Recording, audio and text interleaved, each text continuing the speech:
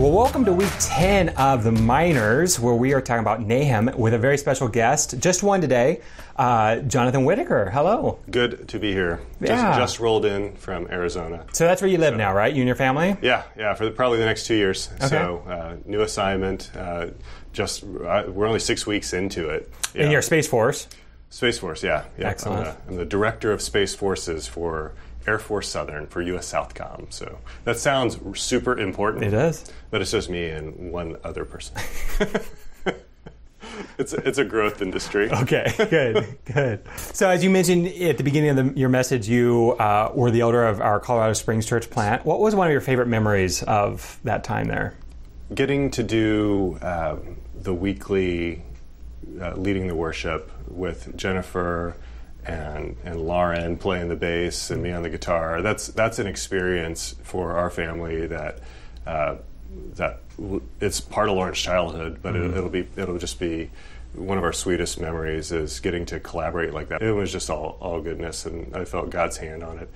I loved preparing sermons. Nothing makes you grow like having a little bit of pressure, but also preparing to give away what you've learned. Well, thanks for coming. We appreciate it. Yeah, right on.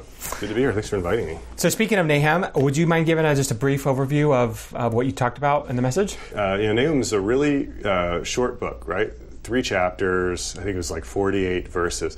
And usually when you're doing a survey of a book, you think, oh, well, I'm not going to be able to cover a whole lot of different things. I'm just going to be covering the wave tops. Well, Nahum is pretty singularly focused. Mm-hmm. It's the wrath of God on Nineveh, which I know you guys talked to Jonah, and Nineveh repents. Well, this second go around, Nineveh gets the business. So the wrath of God on Nineveh, but it's not just about wrath. Mm-hmm. It's about paving the way and preparing the way for Messiah to come through Judah and clearing out all those sin obstacles that stand in the way of God restoring everything. Mm-hmm. Nahum's about this historic people, but it's also about us because we have these sin barriers in our lives. We have become enemies of God, but we serve a God who loves his enemies and invites his enemies into salvation. Mm-hmm. That's Nahum. Mm-hmm. Primary verse this week, the stand verse, is how beautiful are the feet on the hills of those who bring the good news. Well, there's something even more beautiful than that, and that's the gospel. So this gospel of salvation that comes through the blood of Christ shed on the cross when he paid the wrath of God, he took the wrath of God, and then was raised on the third day. And that's how Paul uses this to say, hey, I'm pulling this from a book where people were condemned, and they were utterly condemned. There's no such thing as Assyria anymore. Mm-hmm. There's no ethnic Assyrians. The people who live there are called Iraqis now.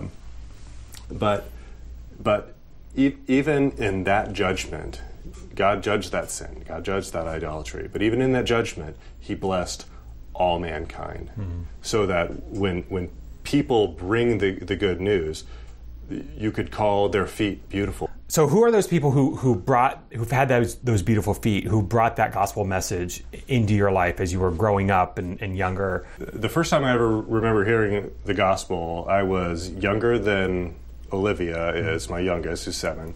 I remember I was sitting in the tub, my mom was sitting there in the bathroom, and she just told me how a person can go to heaven. So that stuck with me. And then I remember being at my cousin's house, my cousin Michael and my cousin Daniel, who's no longer with us, and they just do what kids do. Are you saved? No, because they had recently become saved. I don't know what saved means. So had that stored in the back of my mind. Then my uncle, John, invites us, my brother and I, to the Wilds Christian Camp, and that's when the message became very clear. We are all sinners who have fallen short of the glory of God, but we have a God that has called us out of eternity, that always had a plan that involved the cross and that resulted in the resurrection. And he called me, and he invited me into his kingdom, and then he paid the ultimate price by, as this sermon kind of points out, by taking the full measure of God's wrath on him so that I don't have to take that wrath. I'm no longer an enemy of God because of the love of Christ and of his sacrifice. In a lot of ways, I still act like an enemy of God. that sanctification process, and that's just been good preaching.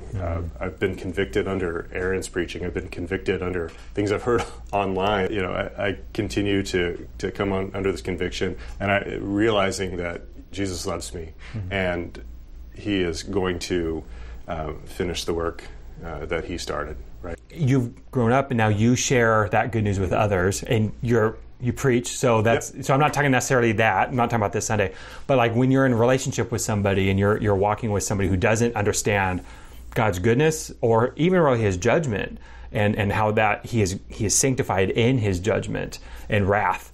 How do you communicate that to somebody? How do you express both the wrath, the judgment and wrath of God, contrasted to His goodness and grace? I think you do it by first showing how good God is. So if you think of wrath in human terms, it seems like a hateful thing, right?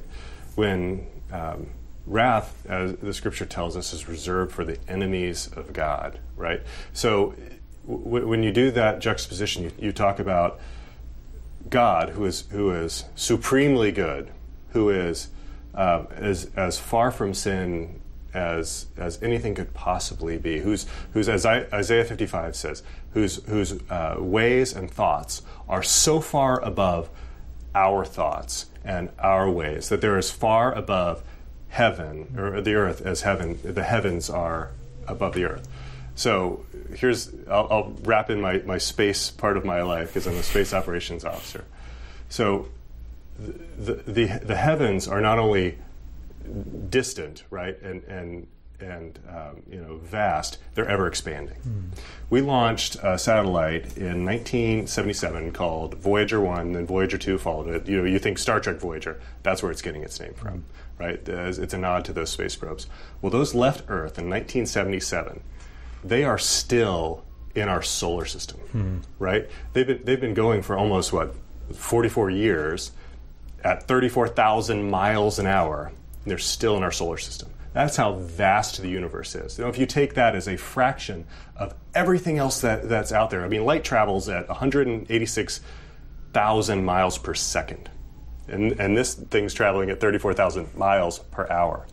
And light takes 4 years to get from here to the next closest star. How vast is God's ways above ours? Greater than that, if that's the comparison. So you show that God is this magnificent being who is so far above us and so far above our ways, and you say, I've got no basis of comparison for that. But then the psalmist tells us that he uses that same comparison and says, heavens above the earth. That's how great His love is for those who fear Him. I don't have to understand Him completely, but I know the greatest being in the universe that created the universe from His creativity loves me in the same way that He is far above us. And I love in the message you said, who's the enemy of God? All we have to do is hold up a mirror. And that is such a humbling thing to think about, like, oh yes, I am an enemy of God, and so therefore, I have to take seriously what that means, and then take seriously like that love of how much God has done to fix that problem. Yeah. Nahum was sent to Judah, but the wrath was sent to Nineveh. It shows that God does not let sin slide, and He's not ultimately going to let sin slide, which is a good thing for us because He's going to restore everything. He's going to restore everything back to Him, and it all started with the cross, and that is what Nahum's about paving the way 600 or so years before Christ came for Messiah to enter at just the right time in history. Awesome. Well, I don't know if there's anything else we can say on top of that. That was incredible. That's the good news.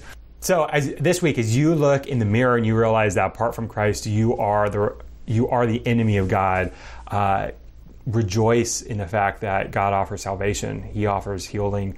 He offers us a path back into the fold, and that He didn't just stop with the Israelites. That His plan from day one is the salvation of all peoples, who trust and put their faith into him. And if you're somebody watching this who doesn't have that faith, reach out to us. We'd love to help walk through what it means to live in God's grace, to walk in his ways, to follow him as our good and gracious creator. We'll be back next week with Eric Jafruti teaching and a guest as we get back into our normal routine now that I'm back from my honeymoon and trips and all that. So hope you've enjoyed this shorter episode, and we'll be back next week with the full length Talking Element.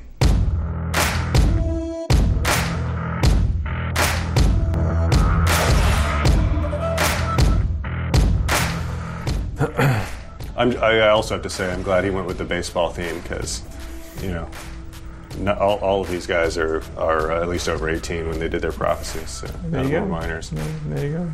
That would have been a harder one to pull off. Yeah, a little bit.